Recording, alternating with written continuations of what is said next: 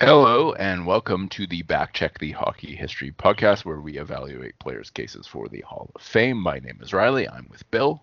Hey, how you doing? I'm doing well. How are you? I'm doing all right, thanks. And this week we have the 2003 Hall of Fame class, which is just two players. Pat LaFontaine, considered by some to be the greatest American hockey player of all time, and Grant Fuhr. And we're going to start today with Pat LaFontaine, who played from 83 to 98, so 15 seasons. Only 11 of those were quality by our calculations, and that is, of course, because he was hurt all the time, especially from about 1991 onwards. The first part of his career was much healthier than the second part of his career. He scored 468 goals. He had over 500 assists. He had 1,000 points, and that was all in only 856 games, but he's a -6. He also put up 93 point shares. He is the third American all-time in goals per game, behind I'm pretty sure I used Quant Hockey, so they probably include Brett Hull. So Brett Hull would be first, and then my guess would be like Tkachuk or somebody, but maybe not Tkachuk.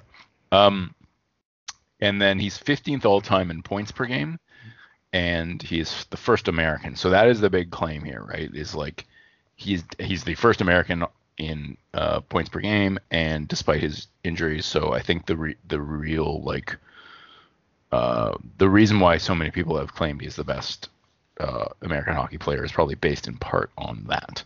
And 15th all-time overall is pretty damn impressive, but he also played in the 80s.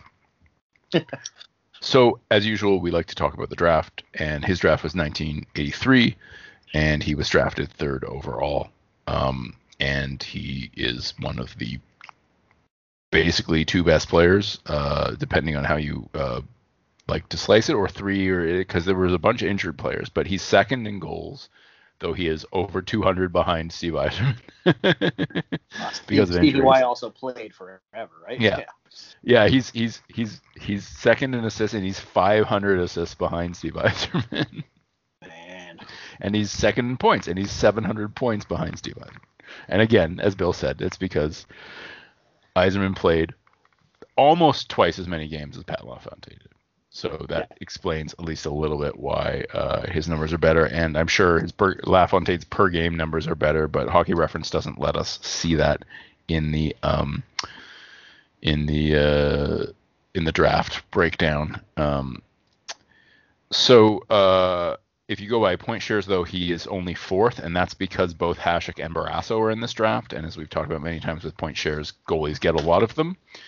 And so it's Yzerman, Hasek, Barrasso, LaFontaine in terms of point shares. And then right behind Pat LaFontaine is Gary Galley. But Gary Galley played 300 more games than LaFontaine did. So even though if you look at their point shares, it looks like they had comparable careers. They really didn't. It's just, LaFontaine was hurt all the time. But it's a great draft. I mean, behind Galley, there's Tocchet, John McClain, Darren Pupa, Cam Neely, who we talked about recently, Bob Asenza, Claude Lemieux, Dave Gagne, Kevin Stevens, Russ Cardinal, Uwe Krupp, Esa Tikkanen, Dan Quinn, Peter Klima, Fedosov, who we're going to talk about in a couple episodes, Peter Zezel, it's Sylvain Turgeon, Makarov. Yeah, it's just a really, really deep draft, but there's a lot of injured players. Like the games, if you switch the gameplay list around, it's a very different story. It's it's Yzerman, Lemieux, McClain, Bergevin, Galley, Tocchet, Lowry, Courtnall are the only 1,000-game players, but there's lots of names that certainly I recognize, and I think you do too. Absolutely. I don't think either of us is going to make any kind of claim that LaFontaine was the best forward in that draft, though. No. When you have Stevie Y in there, but if you get past Stevie Y, then he's I don't know, him and Neely. That's an interesting debate. Yeah, very different players for one thing. So era-wise, LaFontaine, of course, didn't play a lot of games. He didn't even make it to 900, and so there were a ton of players to play in at least 820 games between 83 and 98. There's 97 of them, in fact. And in that era, LaFontaine is 8th in goals, but he's 2nd in goals per game, and this is the highest scoring. Mostly, this is the highest scoring era in league history. I mean, LaFontaine only has a couple years at the end of the dead puck era, but for the most part, so he's 2nd goals per game in that span behind Gretzky, which is pretty impressive. Wow, that's amazing. Yeah, he's 23rd in assists total, but 16th in assists per game, 15th in points, but 7th in points per game. And again, I didn't write them down, but you got to assume everybody ahead of him there is probably in the Hall of Fame, or close to it. And like we're talking about like the era when points were like, everyone was scoring. So presumably the people ahead of him we're talking about Gretzky, Lemieux.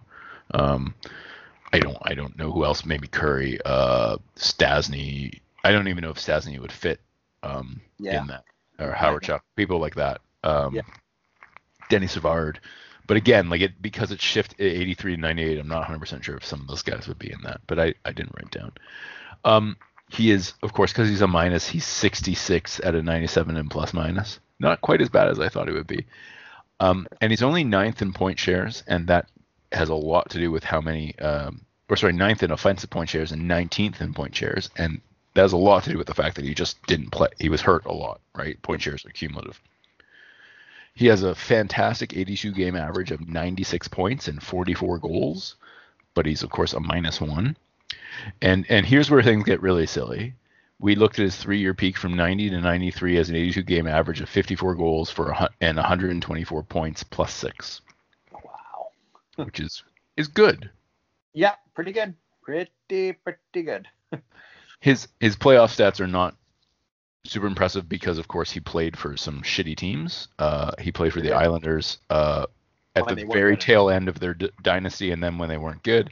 And then he played for the Sabres and was part of getting the Sabres better. But, of course, he wasn't around by the time the Sabres were good enough to make it to the finals.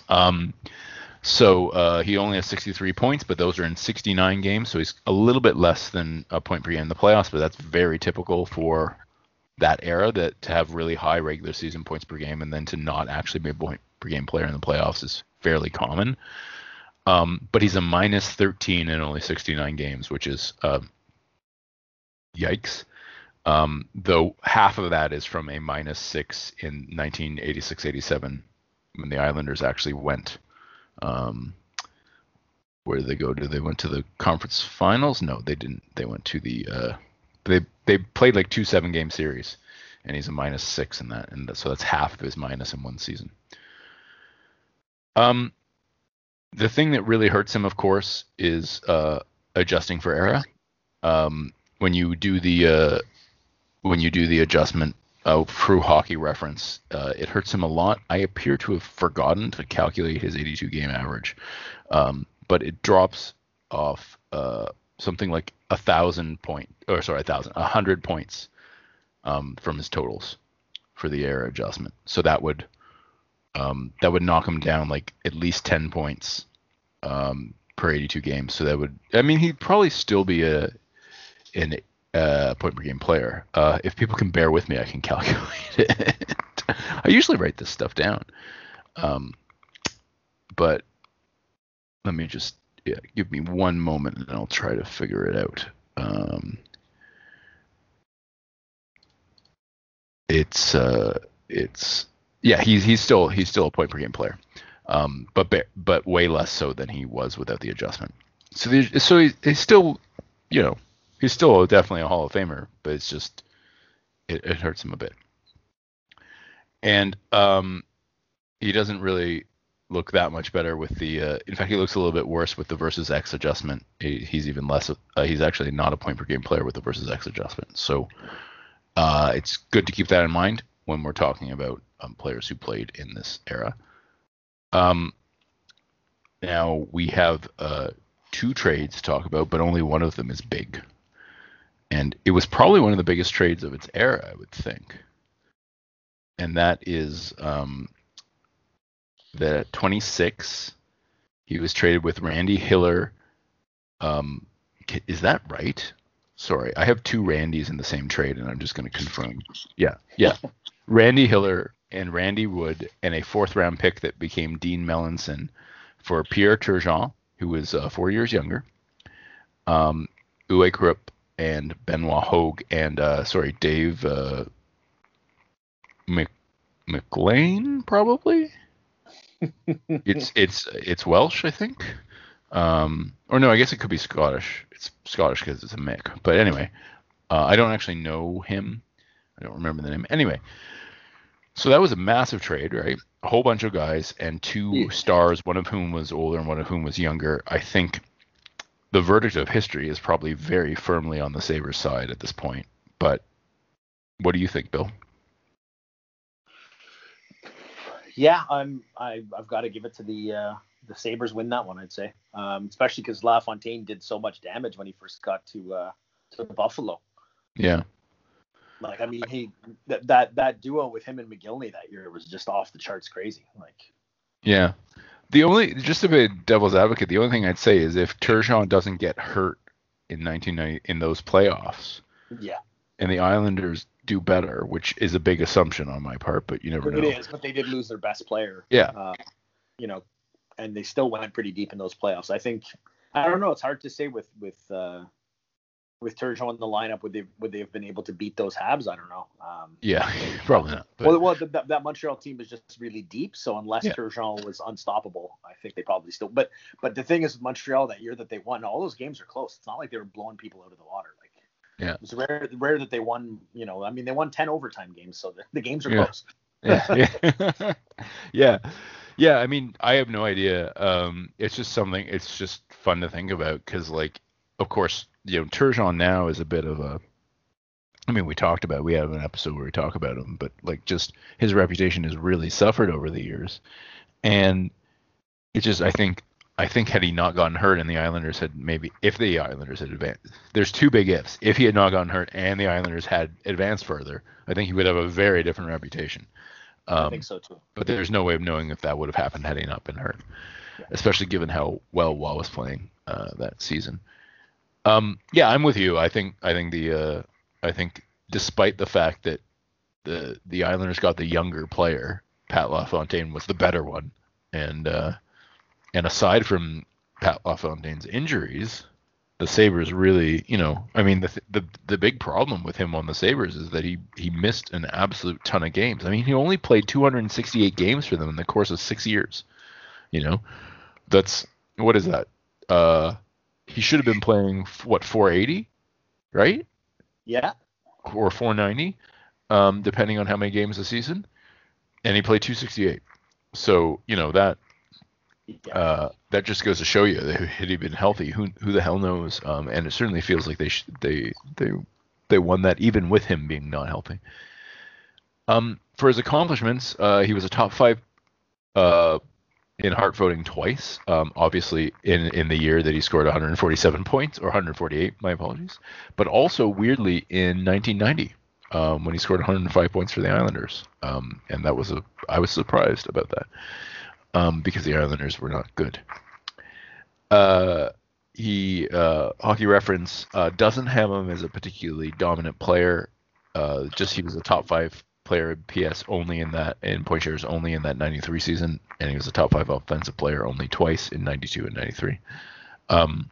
But he obviously, a lot of this has to do with him missing games and having his sort of like, he peaked a little bit later offensively, than some. In the average forward tends to peak in their early 20s in terms of like average over the course of all NHL forwards throughout history.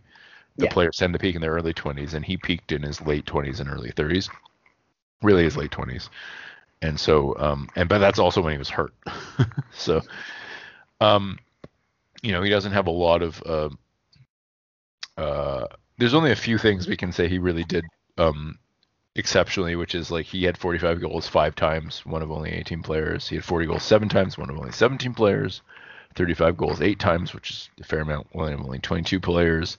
He had 90 assists once, which he's only one of the 11 players ever. I could probably name them off the top of my head due to playing too many hockey trivia games on Sporkle.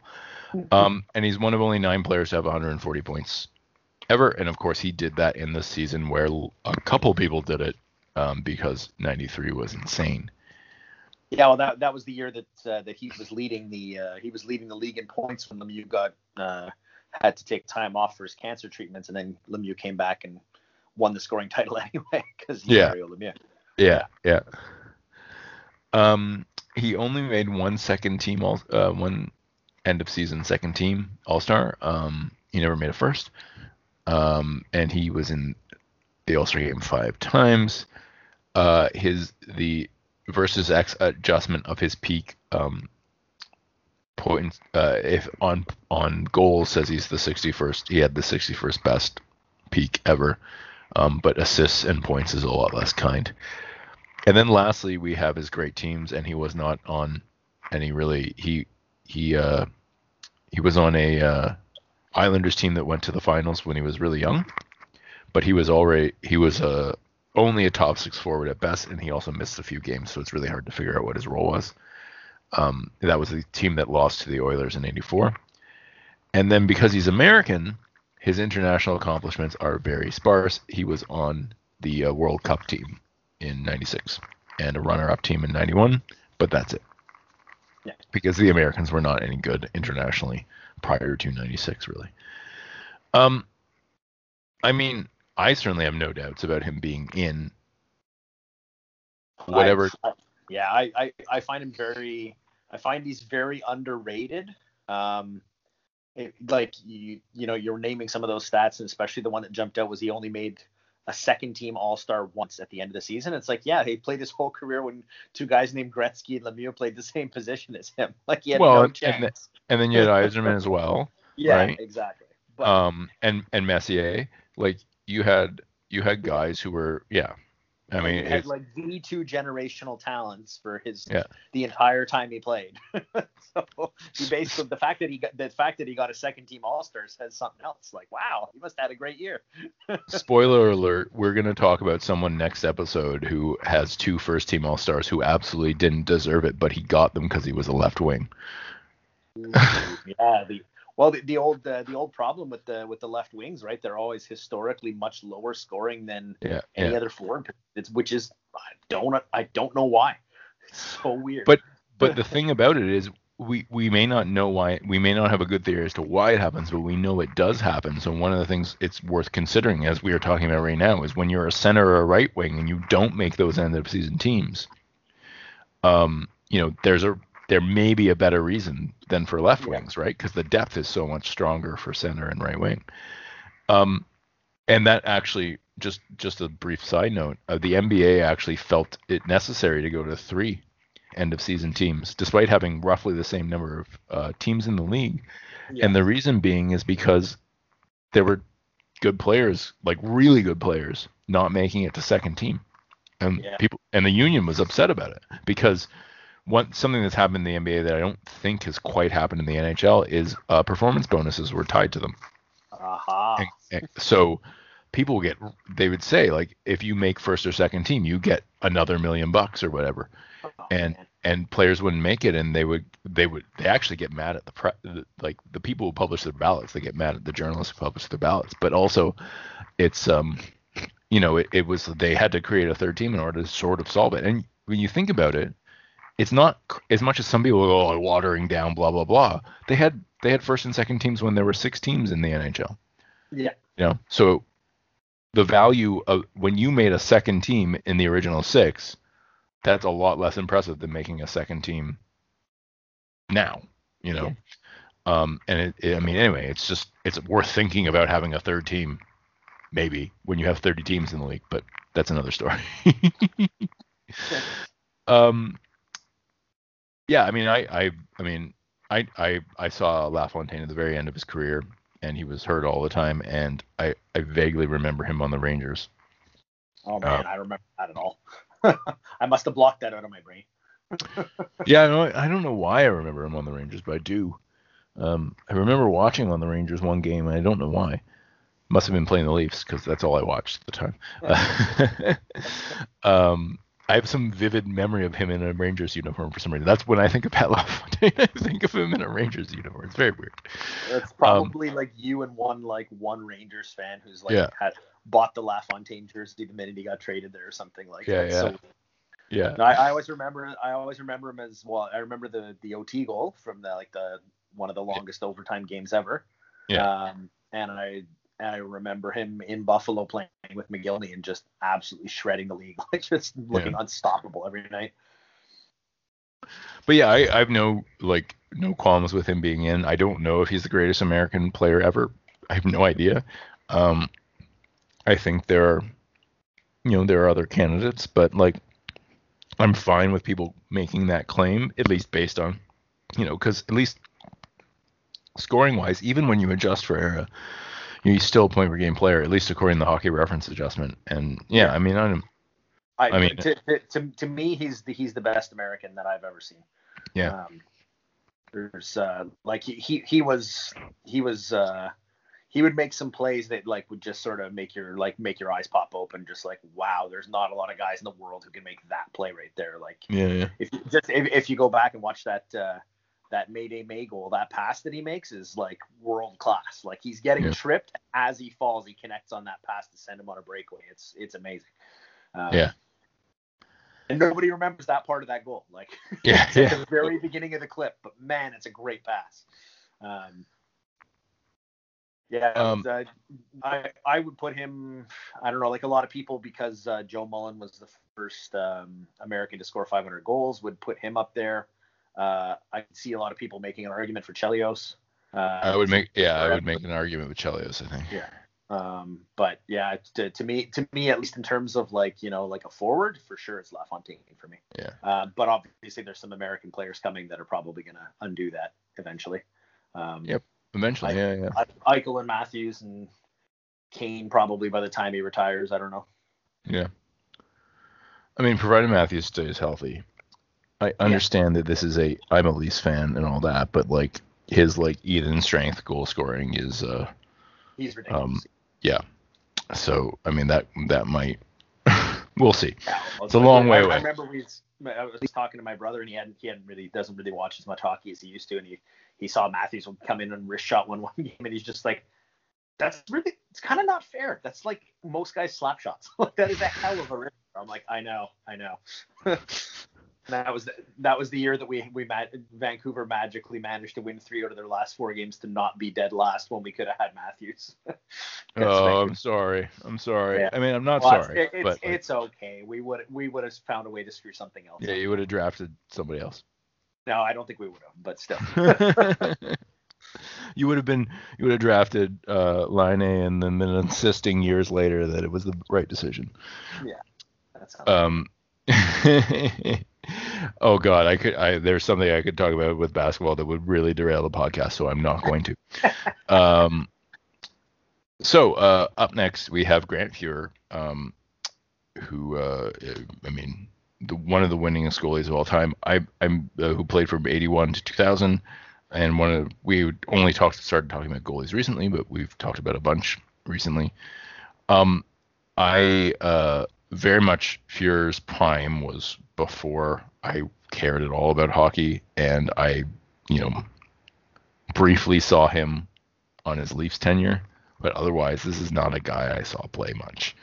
And I didn't actually know that much about his career before I did this, beyond the fact that he was the Oilers starter for a long time and won a lot. And anyway, so this is going to be interesting because I found out a bunch of really fascinating stuff for me. Anyway, I found it fascinating. That makes his case really sort of confusing.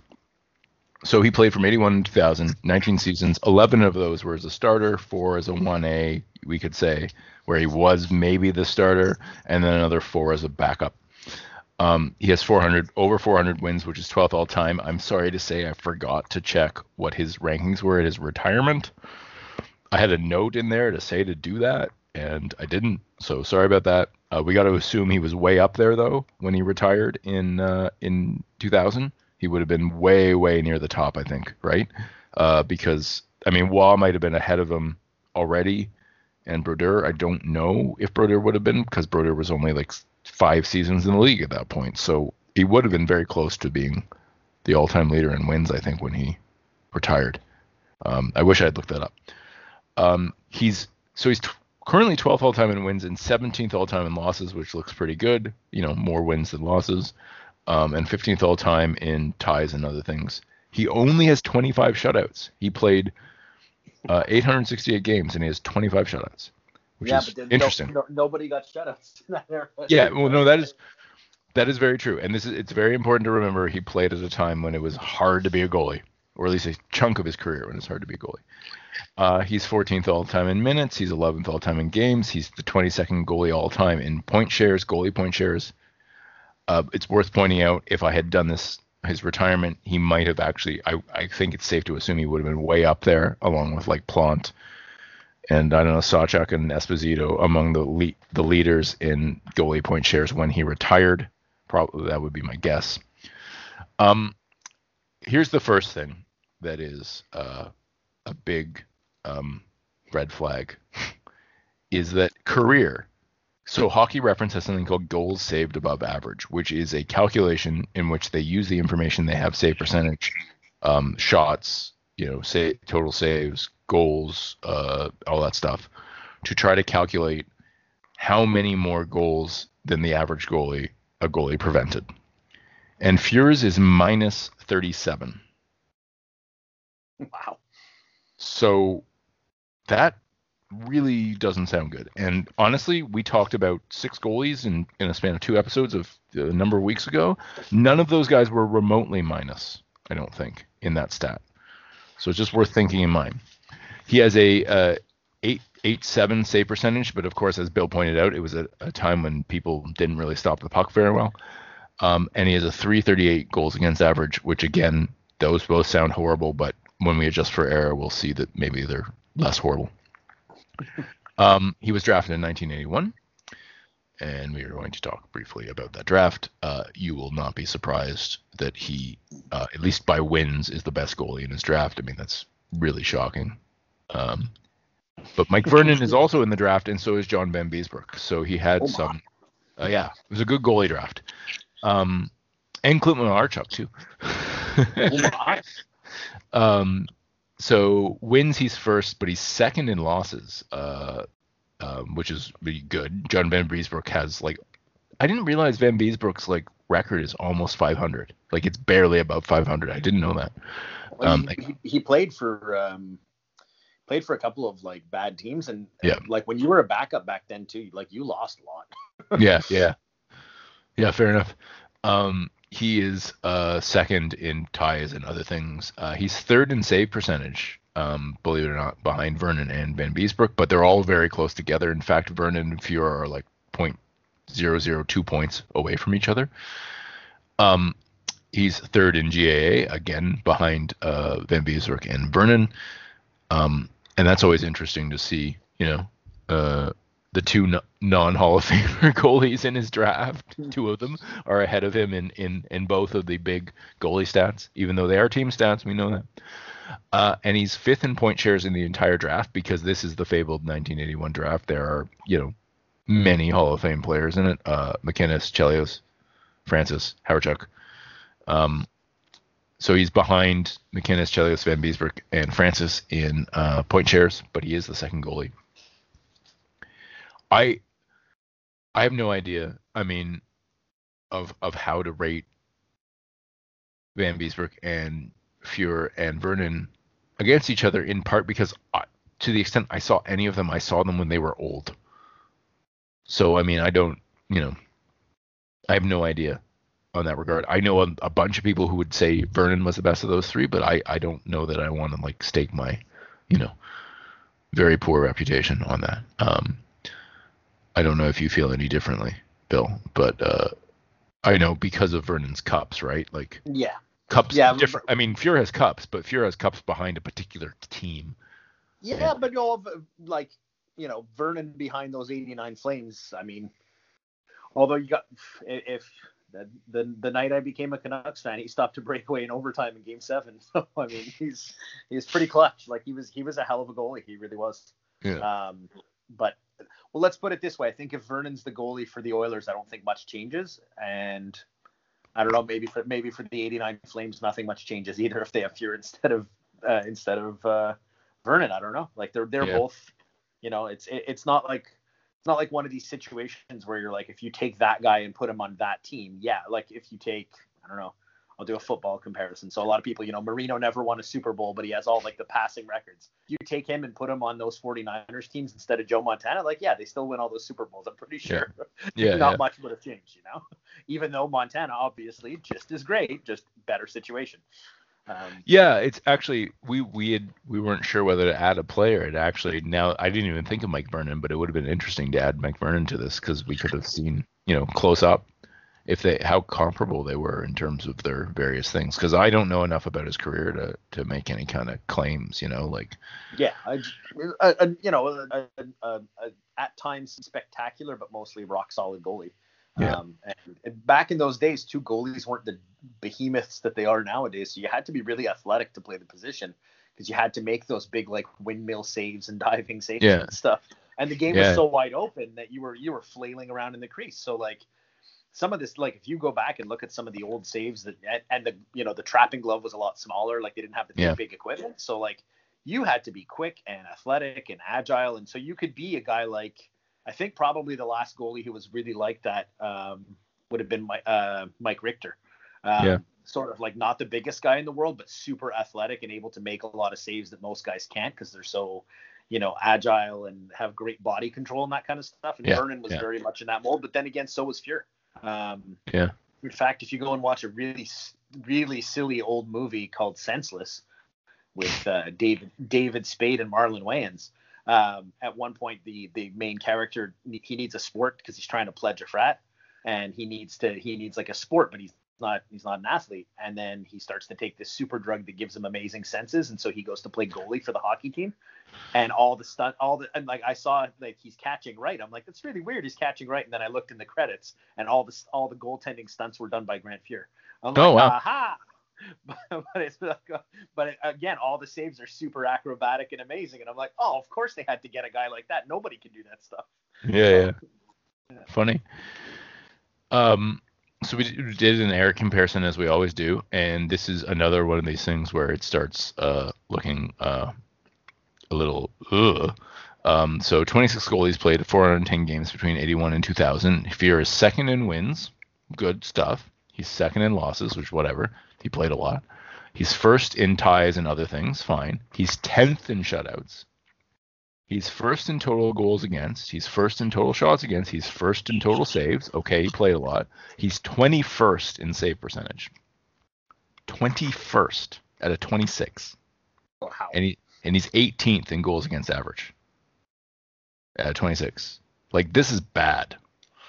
He's also 21st in goals saved above average. So by slightly more advanced stats, because save percentage and GA are not really advanced stats, he's one of the worst goalies of his era, which is something to think about, given that he's in the Hall of Fame and most of those other guys in those 20 on the 26 are not. He's second in minutes, he's third in goalie point shares, and he's first in games played. He played a ton, and he won a ton. It's not like he lost games. I mean, he did lose games, but he's not like he lost so many games. But it's just interesting. I did not know these things when I was doing this research. I assumed it was going to be a little more clear cut for one direction. His 82 game average is 21 wins, 16 losses, 6 ties, whatever, but only 1 shutout per season, and 6.8 goalie point shares per season, which is, if you know anything about point shares, not great. Now that's partly because he played on some not so good teams later on. I mean, if it was just his Edmonton career we'd be talking about, I think that would be a lot higher. It was super hard to calculate his 3-year peak because, like many of these players who played forever, we look at their best seasons are spread out. In Fuhr's case, his 5 best seasons are spread out of the course of 17 years, almost his entire career, and a lot of that has to do with his 96 season, which is like one of his best seasons, but is like way later in his career, surrounded by not good seasons. Like His 96 season was one of the best seasons of his career, but his 95 season was bad, and his 97 season was bad. So we still did that anyway. His 3-year peak from then, because his 96 season was so good. His 3-year peak is 31 wins, 25 losses, 11 whatevers, 3 shutouts per season, so better than his regular average. 257 GAA, which is a lot better, and an over 90% save percentage, which is it's the dead puck era now, so it's not great, but it's way better than it was in the 80s. Playoff-wise, he's 3rd all-time in wins, 12th all-time in losses, so that looks good. He has only 6 shutouts, though, in 151 games, 6 shutouts. He has an 898 save percentage and a 292 GAA, so his save percentage and GAA went up in the playoffs, which is what you would hope for from a goalie, and it's not always true, right? And he's 12th all-time in playoff goals saved above average, which is impressive. He's 4th all-time in minutes, and he's 4th all-time in games. Also, it's worth noting that the era adjustment makes him look better, as we would expect it to. So his GAA drops almost a third of a goal. Actually, does drop an entire third of a goal per game when you adjust for era, which is nice, down to 3. And his save percentage goes up like a lot. It goes up like 18 points. It goes up 18 points, which is, so he's above a 900 save percentage if you adjust for error. That's still not anywhere near the best all time, but is a lot better than his numbers looked when you don't adjust for error.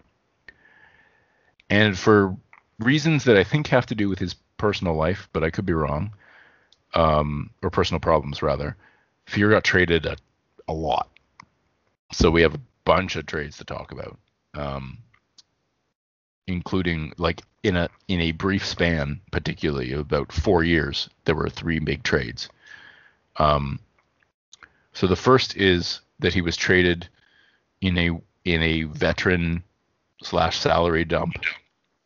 He was traded from Edmonton to Toronto with Glenn Anderson, which we talked about in the Glenn Anderson trade, and Craig Berube for Donfus, Peter Ing, Scott Thornton, and Luke Richardson, all of whom were 23 or younger. And everybody going to the Leafs was 25 or older. Craig Berube was far and away the youngest player.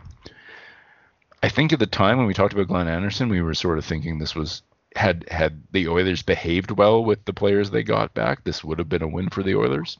Does that sound right? That sounds about right, yes. But then they went and traded Donfus like a year later, so then it was like, well, okay. Yeah. Why the hell did you give up so much for a franchise player, supposedly franchise player, and then get rid of him a year later? But anyway.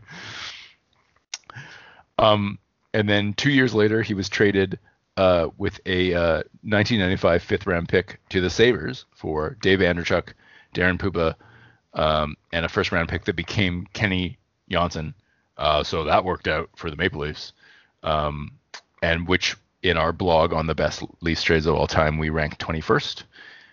So that the Leafs maybe gave up a lot to get Grant Fuhr and Glenn Anderson rather, but they got some stuff back. They did rather well in that haul, I think. I don't know if you disagree. I mean, no, I don't disagree. Presumably, if the Leafs draft somebody other than Kenny Janssen, then the trade doesn't look quite as good because Dave Andrechuk was only on the Leafs for a couple of years, but like 3 years, I think, was it? I don't remember. 3 or 4. Anyway, and then we have another trade 2 years later again. This time he was traded with Philippe Boucher, who was really young. He was 31. And Denis Sigarov, who I feel like I sort of remember, but maybe don't, to the Kings for a very young Alexei Zhitnik, a Rob Stauber, Charlie Huddy, who was quite old by that point, and a 95 fifth-round pick. So I think that was probably the same 95 fifth-round pick, maybe. No, it had to be a different one because it's going the other direction. Anyway, so 3 pretty big trades. The last one would be the least big, at least in terms of name players at the time, but Zhitnik became a very important player for the Sabres. And Boucher eventually became an important player for not the Kings, but the Stars, right? I think so. And then lastly, he was traded at 37 for a third round pick. So by that point, his value had sort of decreased. But then, of course, it was traded to Calgary for a third round pick. So that was after his final great season. So a bunch of different trades there. Yeah, he got moved around quite a bit. Yeah.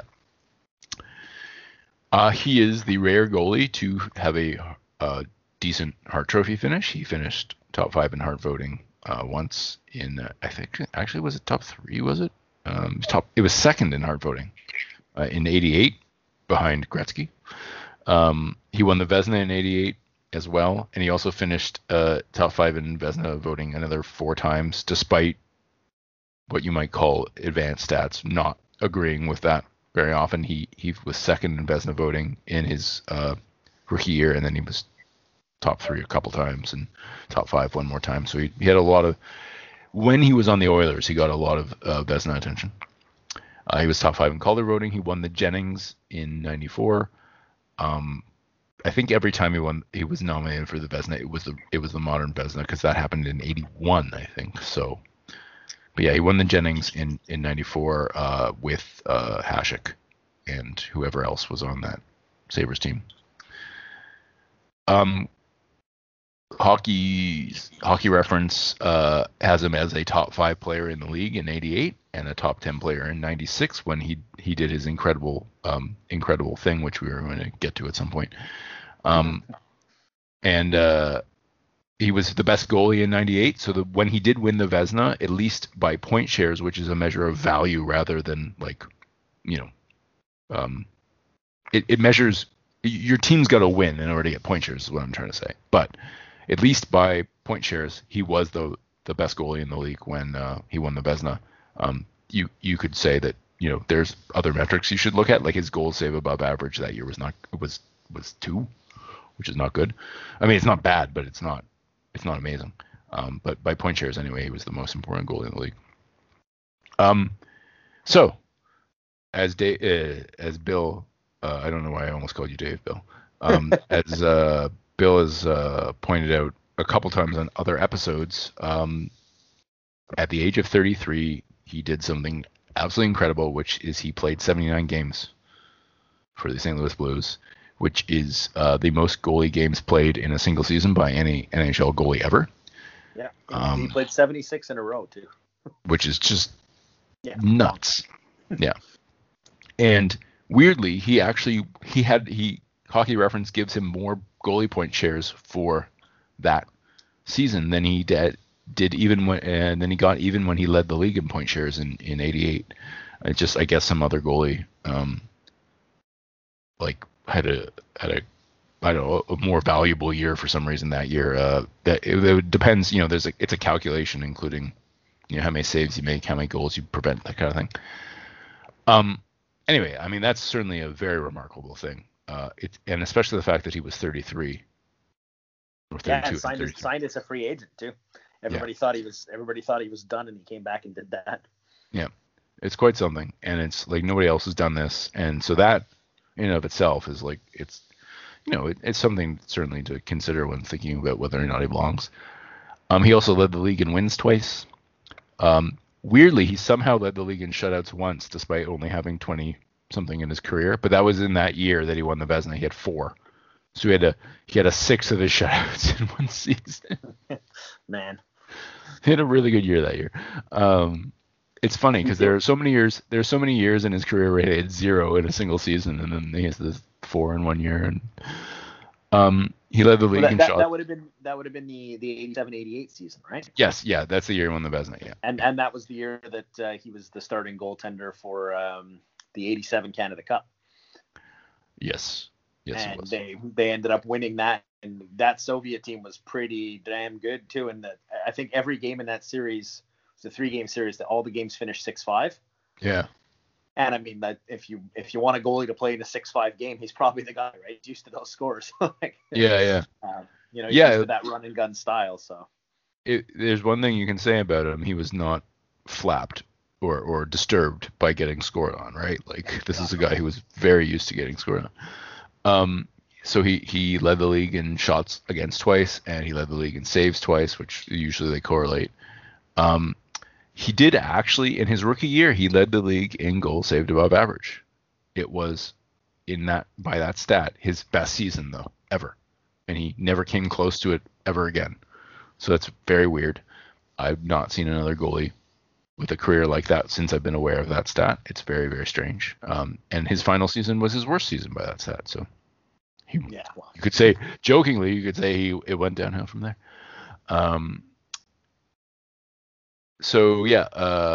He led the league in minutes once as well. He was a first-team All-Star once. Obviously, the year he won the Vezina would be that year. He was a second-team once when he came in third for the Calder and second for the Vezina in his first season.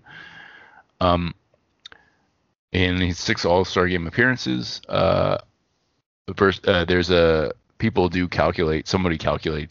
the internet calculates an adjusted peak, and his adjusted peak is a .913 save percentage, which is a lot better than the numbers we've been talking about. And there are things called gold versus average peak, which says he saved 118 more goals than the average goalie. And then there's a goals versus threshold peak, and I can't remember exactly how that's defined, but he saved 380 more goals than the average goalie by that calculation.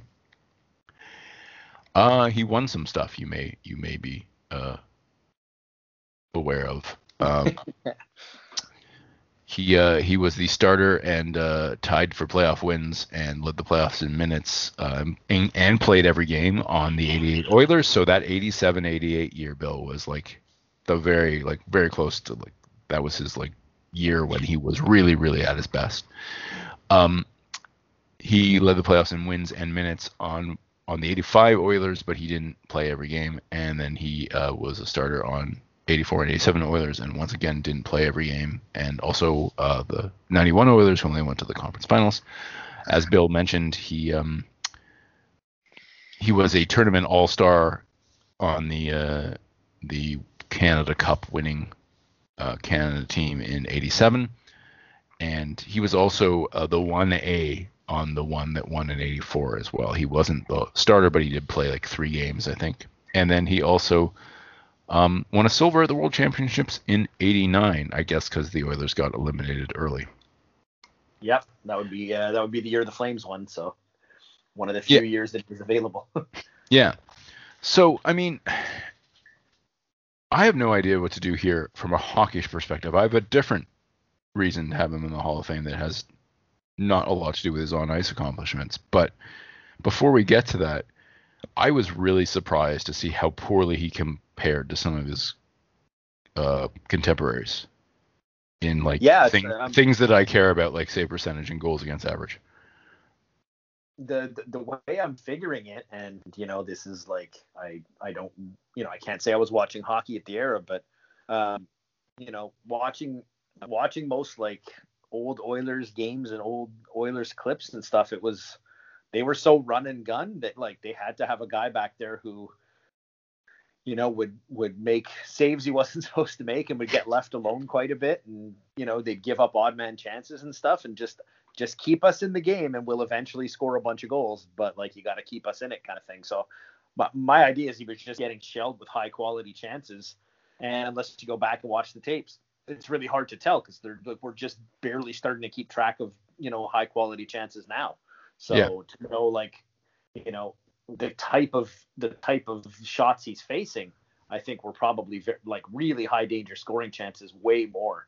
So that because his reputation hasn't suffered. I don't think the Oilers would, it wasn't like they won in spite of Grant Fuhr. There have been teams where they won in, the Red Wings often won in spite of Chris Osgood. He's just good enough to get him across the finish line. Nobody's ever said, I've never heard anybody say that about Grant Fuhr. It's always oh yeah, man, he always made the big clutch save right when we needed him to, so we could go down and score the game winner. And your point is very well taken, because if you just go by shots against, he only led the league in shots against twice. And one of those times he wasn't even on the Oilers. So he wasn't getting shelled to the degree that I thought he was. I was expecting to see him top 5 in shots against every season he was on the Oilers. Well, he was 2 seasons he was on the Oilers. He was top 5. But the rest of the time he was only top 10 4 times when he was on the Oilers. He wasn't. So the question is not so much whether he was getting shelled or not, because he wasn't always. It's more like you said, Bill. what was the quality of those scoring chances? Because if they were all really great, then he's really impressive. But if only a few of them were really great, then it's like, why is this guy in the Hall of Fame? And it's because he won cups. Yeah, the way I'm sort of figuring it is like, the Oilers were a very offensive-minded team, so like you get defensemen pinching a lot, and so there are Yeah. a lot of like 2-on-1s and 3-on-1s and stuff, and he had to make those saves, where it's Yeah. like it's Yeah. but it's impossible to know without going back and watching 20, 30, 40 Oilers games. Yeah. I mean, Absolutely. I don't have that kind of time. Yeah. Me neither. Yeah. If I win the lottery, I'll go back and do it, no problem. But yeah. I mean, I think that given his probable rank in all-time wins when he retired, it's basically impossible to keep him out. But his underlying numbers are really sketchy, and it does one of two things. It either says he doesn't belong despite the 4 cups, or there are a whole bunch of goalies who are not in currently who should be, who have better like non-win numbers than Fuhr does. And I'm not sure which of those things are. What I will say is that something that hockey has until very recently done a very poor job of is like, regardless of his actual stats, I think the man belongs in as a trailblazer, whatever you want to call it, for being up until that point. I think it's safe to say the greatest African Canadian hockey player of all time, right? Prior to Iginla. I think there's no doubt. I looked at a brief list, and like he's the only one who had any kind of NHL career. Like there was like Willie O'Ree and a few other people before him, but their careers were not, there was one guy I think who had a long journeyman career. Yeah. I can't remember who it was. The name is, I want to say it was like somebody like Tony McKegney, but I have no idea if he's actually black or not. So I think he is, yeah. Okay. As soon as you said his name, I seem to remember him in a Nordiques uniform for whatever reason. Okay. But like, he was not a star. Fuhr was a star. And yeah, it's funny because Fuhr was a goalie, and so nobody noticed. I mean, my girlfriend said to me not that long ago, Grant Fuhr's black. And I was like, what? Yes? What are you talking about? Yeah, well, I can tell you. Did you not know this? Yeah. Yeah. Yeah. I think I always knew that, but yeah, I don't remember not knowing it about him, but I think that, like, this is a sport that's been very exclusive to, based on like ethnicity, and there's all sorts of reasons for that are not all deliberate by any means, but I think that regardless of anything else, Fuhr is like a real trailblazer, and very slightly opened the door, but did open the door. I can't imagine, because I'm a white guy, I can't imagine what it would have been like to be like, say, Jerome Iginla. I don't know if he said anything about this, but to like be watching hockey, and to see like Fuhr's mask come up and be like, wait a minute. Yeah. Well, I mean, Iginla's from Edmonton too, so I'm sure. Yeah. I'm sure he's on record as saying. He must. Yeah. I should have looked that up before we did this, but I did not. I didn't think to do that. No. Yeah, but I think that's regardless of any particular feelings I have about his stats, which I was really surprised at how not amazing they were. I think like it's very clear that he belongs for those reasons alone, let alone hockey reasons. Like, to me anyway. Yeah, well, you have to assume, like, as a trailblazer, it's probably not a whole bunch of publicized events, and he was so well loved in Edmonton that I'm sure there weren't any. When you're the hometown guy, you're not getting it, but I'm sure when you're on the road, there's stuff like that. And I know when he was in Buffalo, there was an incident with not being admitted to a country club there, and really, a lot of people believe that it was based on race. So that's awful. Yeah, and I mean, we know stuff like this is still happening, right? The NHL is struggling with it currently. Mm-hmm. Exactly. So I mean, what Fuhr must have had to go through in order to, I mean, I know he's had some alcohol problems, and I think, and maybe some other substances, I don't know, but like, gotta think. I was actually reading through a lot of his stuff, and he had definitely not the only one, but he had a big problem with cocaine in the 90s and voluntarily went to rehab. But when he got out of rehab, got suspended by the league by John Ziegler for 59 games. Oh yeah, that's right. Yeah, I did read that. Yeah. Yeah, he wasn't. Yeah, there was a season that he missed a ton of games, so it had nothing to do with Edmonton. I think that's more what ended his tenure in Edmonton than anything else. Yeah. Yes, you're right. You're right. In fact, I forgot. I read that and I didn't write it down because I'm an idiot. Well, it's one of those things too. It's like in those days, Tim Raines in Montreal for the Expos used to slide head first all the time because he didn't want to break the vials of cocaine in the back of his uniform.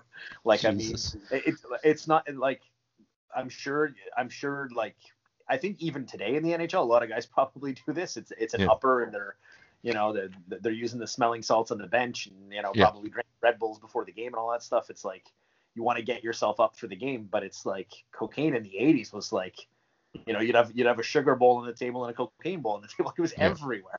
Yeah.